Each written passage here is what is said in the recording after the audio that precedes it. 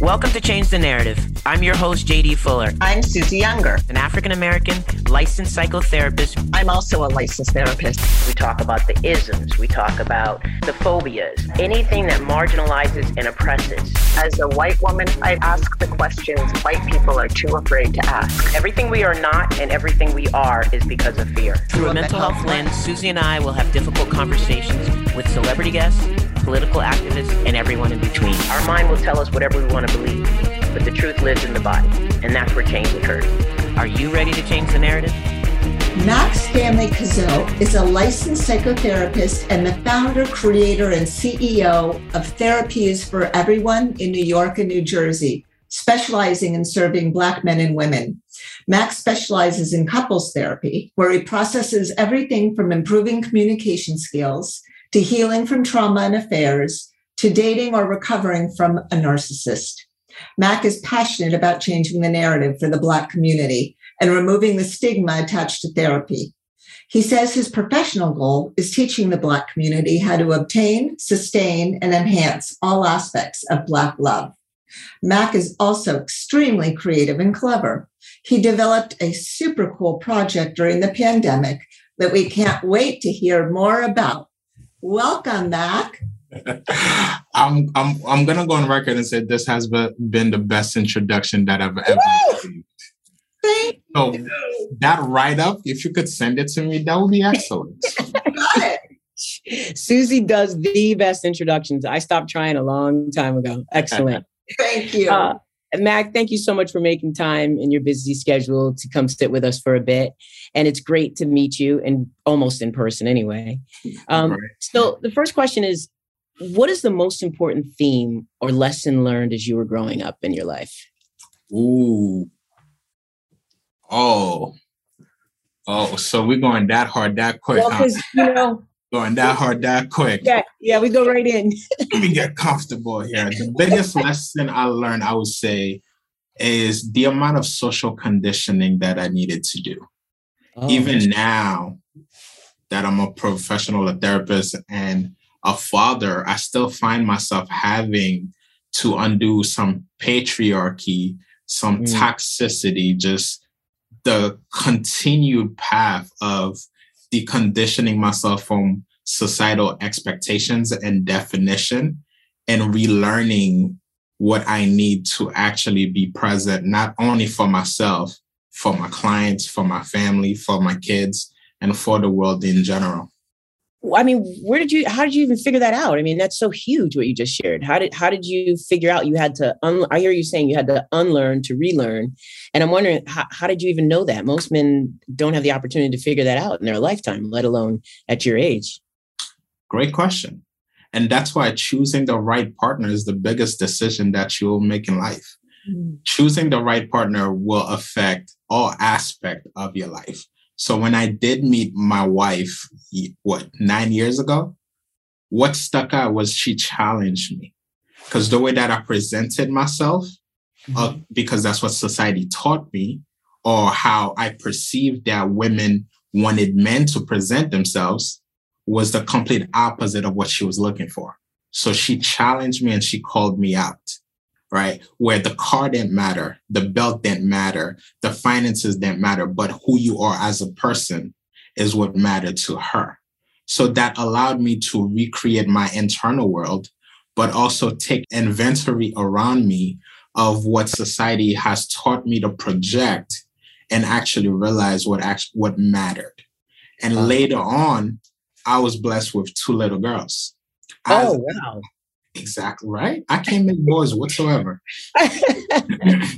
So what I realized is that as a man, having a little girl requires a different version of myself that I didn't know I was capable of or was even in touch with, right? So that also led to me deconstructing what I thought a father was supposed to be or was taught to be, and redefining that in the context of my family.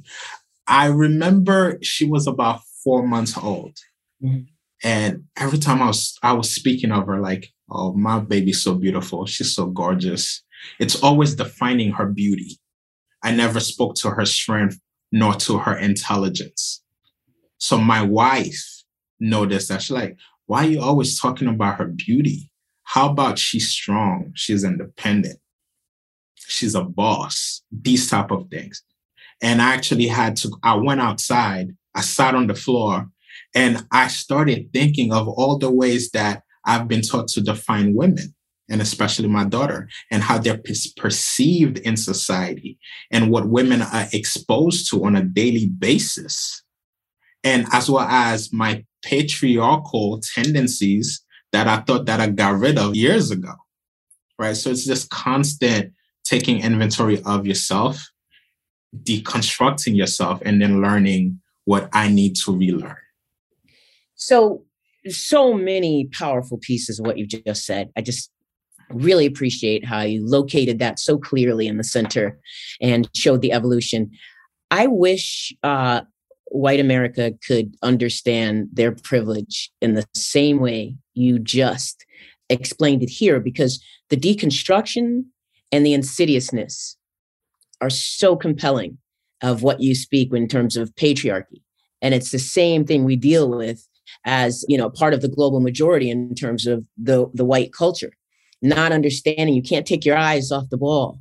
You can't use the language without having the plan and the strategy. It's less about intent and more about action. So I just really appreciate what you said. That's powerful. Correct. So look, I love to see African-American male therapists. I just get so excited. And that's why I tracked you down the way that I did and begged you to come on. I just think it's so important to have that representation. And I'm wondering, when did you first learn about therapy, being a therapist, and what was that journey like? I tend to say I didn't choose therapy. Therapy chose me. And that's actually 100% true. Okay. I think like most men, being a teenager in high school, I was just interested in understanding women. I was fascinated by why we did the things that we did and why do we behave in the manner that we did. So early in high school, I took a sociology course, right? Because I love to debate. If the tree falls and no one hears it, they didn't make a noise, right? These type of questions, like these type of enlightenments have always been interesting to me. I've always been around people that are older, that had different perspectives, because I believe that knowledge is power and power is freedom. So I've always sought out knowledge. So during high school, all of my friends were in relationships. I will be giving them feedback. I'll be helping them. I'll be taking their phones and answering when their female partners contacting them. When they're having a fight, I'll set up dates and all of that. So I played that role. So I've already been in the relationship game. In class, I have a note full of pickup lines. And in the lunchroom, I'll just be trying to see what works, right? Like I've always been doing that type of research on relationships, women, men, and etc. So I started falling in love with psychology. And I went to college and I majored in psychology. I just loved it. I started diagnosing everybody around me. Hey, you're this type of personality. No, you're this type of personality. Like I really enjoyed playing the devil's advocate whenever a discussion started, because I just wanted to see how creative can I get, and just these type of dialogues really interested me. So once I graduated from college with my bachelor's in psychology, I was working at the bank full time. Okay. And during that time period, it felt like I would just wake up, go to work, then go home, then wake up and go back to work. Like I didn't really enjoy that. The whole time I'm a personal banker and I'm talking about relationships with all the clients. I have lines waiting for me, right? I'm taking too long with transactions because we're talking about relationships. Oh, that's hilarious. Yeah. And I was also in a relationship and I was struggling, right? And that's the key for me. I was with my partner. I wanted to be with her. I didn't know how to be with her. I didn't have the skills. I didn't know how to communicate. I didn't know how to address conflict. I didn't know how to address friendship. My education on relationships was solely based on what I saw around me, what I'm seeing on television. I didn't have the resource, the books, these type of knowledge that I was not privy to. So one day I was like, I can no longer just do this cycle of just going to work and going home. Like that's not enough for me. So I actually found a master's program for psychology, but it was mental health. But under it, it said psychology. I had no idea what mental health was. I just saw the word psychology and I jumped on it. The issue was I was 2 weeks too late, right? So using my psychology background, I picked up the phone. I called the school. I said, I submitted my paperwork about a month ago. I haven't heard from nobody. This is not okay, and etc. I talked my way into the master's program 3 weeks late with the intention that I had already signed up. Wow. Yes. That is amazing. Correct. So, and then I took an elective course that changed my life forever. And the professor is actually one of my mentors today. I was introduced to the Gottman approach, which is research-based, evidence-based on relationships. Mm-hmm. At that time period, me and my girlfriend, my current wife, we were fighting every day. It was a very toxic relationship. And I'm going to say 90% of the time it was because of me. The way I was showing up in the relationship was not conducive to a healthy relationship. But that's all I knew. Now that I've been introduced to the Gottman approach and it's research-based, it clicked. Here are the answers you have been looking for your whole life. Wow. Right? Mm-hmm. So I literally took the exercises. I drove to her house, which was about an hour away. We sat in the car and we did all of the exercises that I could get my hands on. By the end of that semester, I was a level 1 Gottman trained therapist. Oh. And I told myself, everybody needs this knowledge, but they've never been privy to it. My privilege as a therapist has allowed me to gain access. I'm going to take full advantage. I'm going to learn everything I need to learn. Then I'm going to take it back to my community and we're going to change the world. So again, powerful. Let me just ask you one thing about that. You use the word privilege as a therapist. I don't think there's anything privileged about what you did. You were determined. I mean, nobody handed you anything. You really were determined. That's not privilege. That's hard work and determination to find out what you needed to know. And I think that gave you access. I want to give you more credit than that. Thank you. And I agree with you to a degree, because I felt that if I was not a therapist, if I wasn't part of that world, right, more than likely would have never been privy to those type of information, to those type of research. Because now to even be trained through the Gottman Institute, you do need a master's in some type of psychology, right? But there's a lot of therapists who have that access and still don't push the way you did. I don't think you're giving yourself enough credit for your determination. Oh, I definitely praise myself for knowing what I wanted to do, finding and taking full advantage of it. I'm going to say that. But I also felt that the tagline of being a therapist gave me access to certain rooms or certain research or certain trainings that I would have never been privy to if I was not a therapist. Yeah, I hear you. I hear you on that. And I understand the importance of access and knowledge. I just know I didn't learn about Gottman in school. And so, I didn't find out about it until much later in my career. Yeah. So I think that's pretty incredible. And so you're licensed in both New York and New Jersey, correct? Correct. And officially on track to become the first Black male certified Gottman therapist in New York City. That's amazing. Wow. Amazing. So what do you think destigmatizing and decolonizing mental health means to you?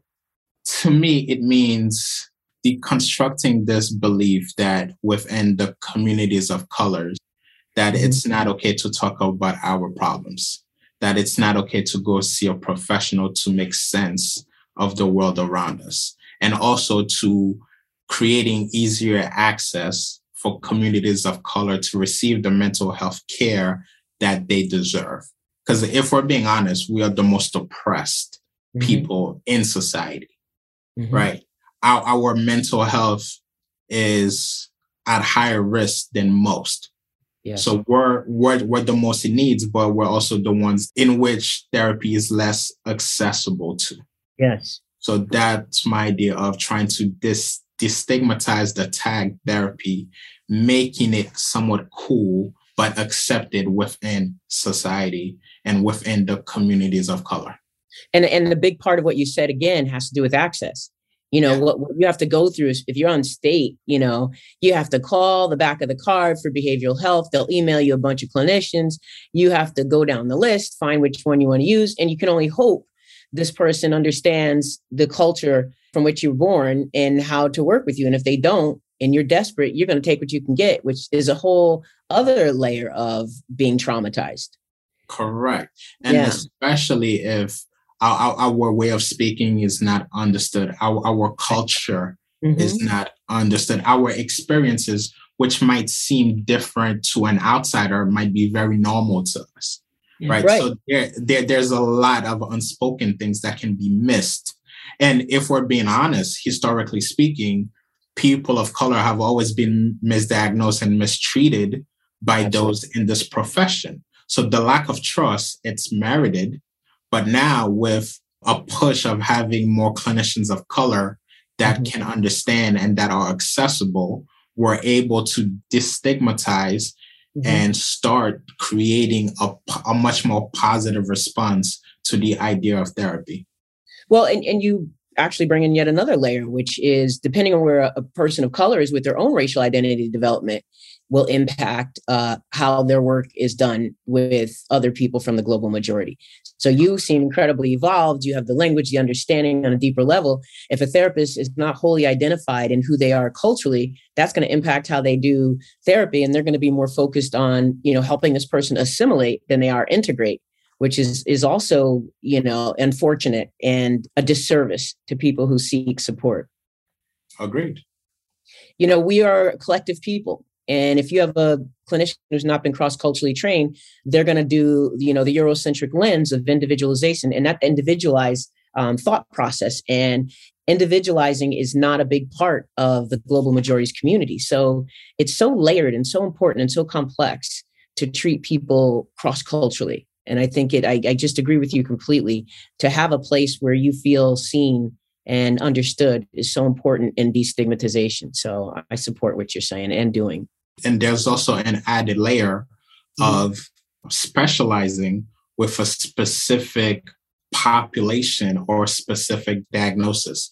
Too often I'm seeing therapists saying individual couples, families, but not individualized trainings in these specific categories. So to me, I say that I don't call myself a couples therapist. I have a specialization in couples therapy.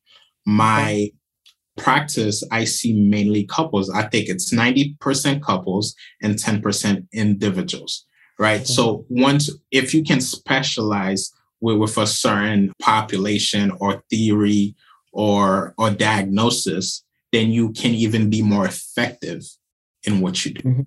Yeah, that's definitely a school of thought. I've always found that really difficult because I consider myself much more eclectic, and I think Susie does as well. It's a challenge. I can understand that, how that's desirable, but I also have to speak to how difficult it is, particularly with things evolving and constantly changing in the theories and how the old ones still stand strong, So wait, I want to shift gears a little bit and ask you about what's your idea on the most effective way? And I know you can't speak to this fully, but just the idea of what's the most effective way for couples to recover from either an affair or a one and done cheating situation. I would say one is finding the right therapist, and two is being committed to doing the work, right? Because commitment is everything. You could desire to heal and reconnect, but if you're not committed to the process of addressing the affair, which is a very traumatic experience, right? And infidelity presents the same symptoms as a veteran that was at war for 3 years. They're going to experience the same PTSD symptoms for years. So infidelity is one of the most traumatic experiences that one might go through because it affects different aspects of your world and your support system. Not only did you betray my trust or our family, you've also betrayed everything that we work to create together, our friends group, my environment, my family, my identity, myself, and where I felt that I stood, my self-esteem, the way that I perceive relationships, the way that I perceive myself. So again, it would say finding the right therapist who is educated and able to walk you through that process and being committed to doing the work. And I think I'd also add a therapist who understands the couple modality and is not so focused on working with two individuals as a couple. Correct. You know, I think that's a huge problem. People think they can bring two people and use their individual techniques on a couple. And I think that's a disservice as well. Do you agree? 100%. Because at the end of the day, your client is the relationship, not the individuals. I am here to treat the relationship. And by doing so, I'm also addressing individual factors. But if I solely focus on individual factors, I may never get to the relationship. So a lot of times I hear others saying that, well, you need to do individual therapy first before coming to couples therapy. And that couldn't be, basically, that's not true. Okay. It's much better if you come to couples therapy because the individual factors that you're experiencing and the way you're showing up in the relationship is affecting the relationship as a whole. By focusing on the relationship, I can address your individual trauma, your individual triggers, the way that you present yourself, the way that you communicate within couples therapy, which has shown to be far more effective in treating these things as well as the individual factors.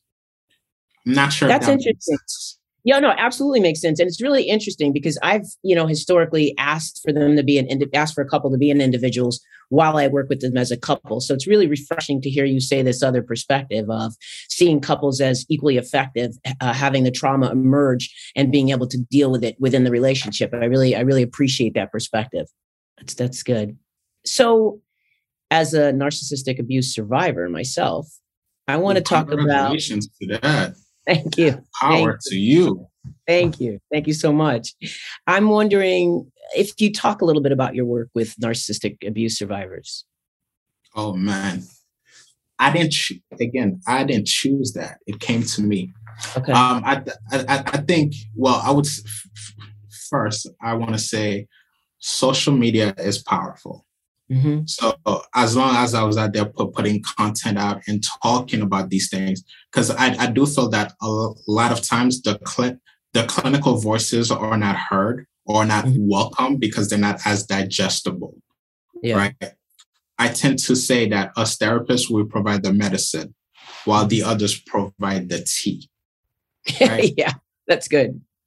Right. Like we can sit around and drink tea and talk about our problems and we put it into words. But eventually people want the medicine because they want to cure what's happening. I found my DMs full of individuals that have dealt with narcissists and looking to understand what was wrong about them and what they could have done to change the outcome of the relationship. So it was mainly helping them first understand what a narcissist is, how do they present themselves, what stages do they go through to basically recruit you, right? And the grooming. Actually, correct. And when you make it out, how to rebuild yourself and also to identify any predisposition that one might have to dating a narcissist. That's great. Well, we know that they go after empaths. Very much the prospects are highly based in the empath community. And so you are not dating the person you thought you were dating. You're with the person they've created because it fits who you wanted. And I think that's one of the hardest things to realize is that it's like a mirage. It's not what you thought it was. So I love how you phrased that there. I think that's really, really helpful. Yeah. And so go ahead. Add to that? Yeah, I was just going to say that research has shown that you're more likely to date a narcissist if one of your parents was a narcissist or if you have this belief that you don't deserve any better than what you're currently experiencing. Yeah, welcome to being a therapist. And I think we all have something we had to try to figure out. Right? So I want to hear you talk more about the Gottman method of treatment and why you believe in it so heartedly. It's researched. It's research based. There's no guessing. And what I also like about it, it's very skill based, right? The therapist is not there to be a referee to tell you what decisions to make. It's about, I'm assessing your communication skills, and based on my assessment, you guys don't know how to communicate. So let me teach you how to communicate. Let's practice the skills, and then let's put them to test by addressing what's happening in the relationship using the healthy communication skills that we have just learned. So to me, that's amazing because it's skill-based. Anybody could do it. Mm-hmm. Anyone who is dedicated and willing can master those skills and change the landscape of their relationship forever. I love how you frame that and explain that. That's so helpful. So let's get to the game that you created, Love Unlocked card game. So let's talk about that. How'd you come up with it? Do you have it? Do you have it handy? You can show it to us? Yes, here we go. So couples get divorced over the conversations that they should have had but chose not to have. Mm-hmm. During the pandemic, I was getting a lot of requests for couples therapy.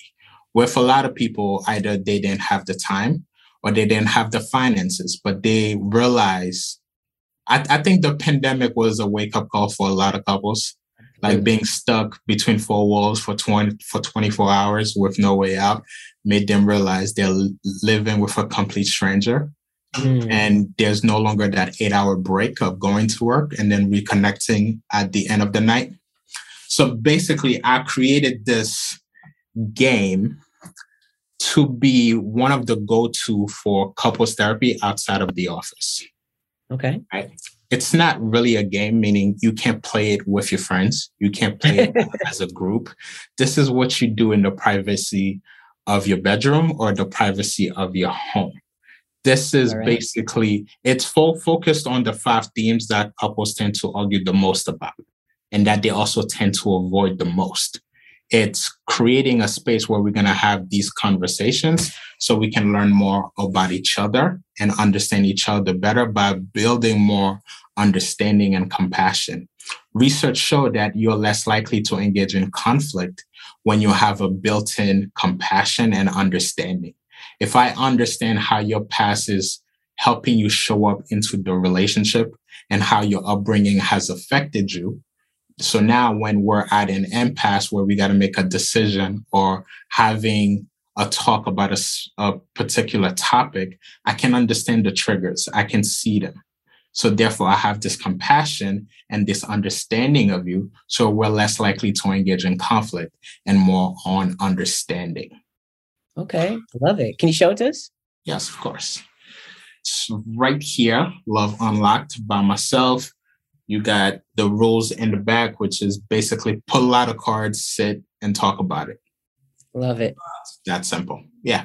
They're currently on sale now on my website, therapyisforeveryone.org. It's the first clinical card game that has been created by a Black male therapist. And it's basically worth about 3 to 4 years of couples therapy. Oh, that's amazing. How can you not sell that? I know, right? So, ooh, good point. Say it again. What'd you say, Susie? That on Amazon. Yeah, for sure. So Black love needs to be preserved. I know that that's what you believe. And what do you want couples to know about how to sustain a healthy relationship besides coming to you for therapy, or in addition to coming to you for therapy? What else should they know? What's kind of a message you can give them? So on average, couples wait 6 years too late before going to therapy. Couples therapy specifically. On average, there's 100,000 divorces in the US alone without no therapeutic intervention.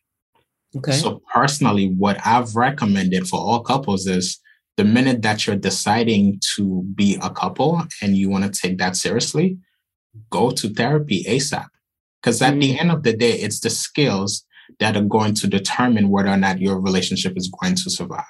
Can you communicate? Can you grow the friendship? Can you increase intimacy and passion? Can you name your feelings? can you do so in a safe manner? When my triggers show up, are you skilled enough in addressing them and helping me cope? When you are flooded, are you able to soothe yourself?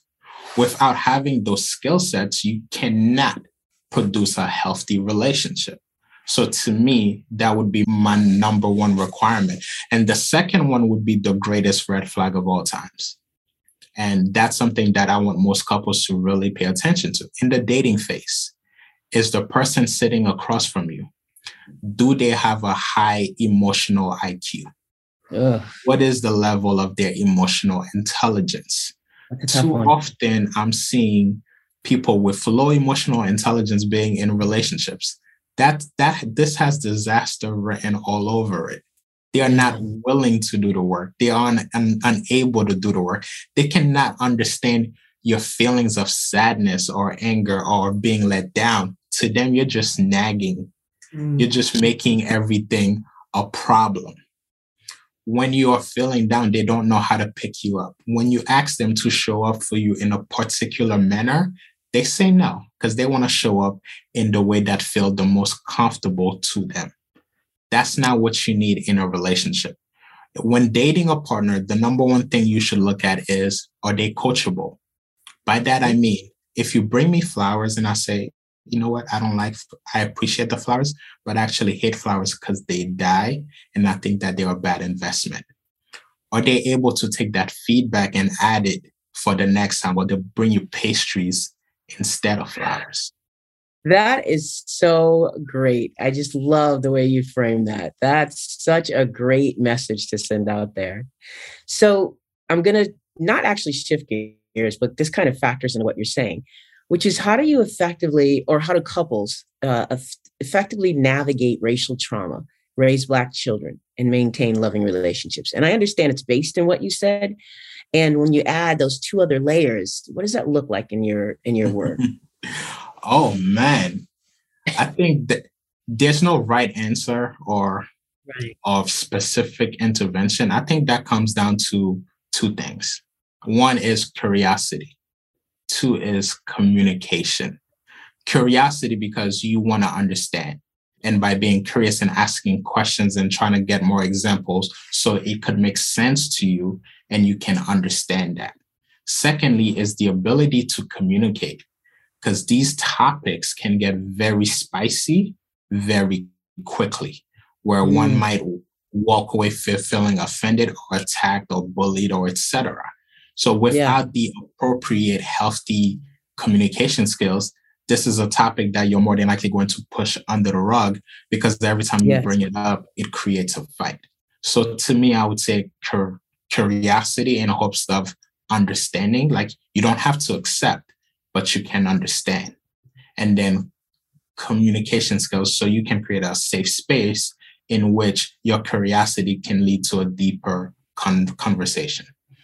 So, normally I believe that it's difficult to understand. Ultimately, acceptance can be a neutralizer. Do you think that is not true? I think so. In conflict, couples tend to try to get to acceptance. I'm right and you're wrong. Versus understanding, which is my viewpoint is true to me because that's my experience, and your viewpoint is true to you and that's your experience. So therefore, we can both be right in our experiences. But as your partner, I can understand why me not bringing the milk home might look selfish to you, right? Even though I don't accept that. So it's the same concept in which I can understand why you feel the need to cross the street when a police officer is approaching you. Right. I can understand that this may create some anxiety for you, or you may fear for your life. I may have never experienced that, or I probably will never accept that because it's not my reality, but I can understand why you would feel this way. I like that. I like the way you frame that, because sometimes I think, language gets in the way. You think, I know it gets in the way. You think I mean one thing by what I'm saying. And so it's beneficial to develop language that's user-friendly to the people you're engaging with. So I think that's awesome. Mm-hmm. So Mac, obviously we could go on for another hour easily, but I want you to have the final word. Where can people find you? what do you want them to know about you and your practice? You can find me on Instagram as talk2mac_therapist. That's talk, the number 2, Mac, MAC_therapist. If you are looking for couples therapy, you can find me on therapyisforeveryone.org. That's where you'll get access to my products and my workshops that are located in New York City and New Jersey. I also offer marathon sessions, which is 4 to 6 hour sessions. Those are created for couples that want changes as quickly as possible and don't have the time for a weekly session, but actually are looking for results right here, right now. In terms of what I would like people to walk away with is this idea that differences are guaranteed, but conflict is optional. I love that. Differences are guaranteed, but conflict is optional. Yes. That's great. Mac, it's so great to sit and talk with you. I love how you think. I love what you're doing. I appreciate you coming on. And, everything you say is really powerful. And I just want to thank you again. Thank you for spending the time with us. Thank you. And thank you for having me. I've enjoyed this conversation fully. And that introduction, if you could send that to me, that would be amazing too. My pleasure. For sure. And, as the year goes on, or maybe next year, you'll be able to come back and tell us how it's gone this year with the new product and the practice and the marathon. I mean, that's just so awesome. Hopefully people will figure out that it's worth the investment because it's really necessary. We need it in our community, most definitely. Yeah. Agreed. All right. So thanks again, Mac. Thank you. Bye, guys. Thank you. Bye. JD and I want to thank our fabulous producers at IM Music Group. And for all of you out there who want to do your own podcast, go to immusicgroup.com and the team will hit you back. Please be sure to like, subscribe, and follow wherever you get your podcasts. And also, leave us a review. Let us know what you think. Thank you for listening to Change the Narrative with JD Fuller.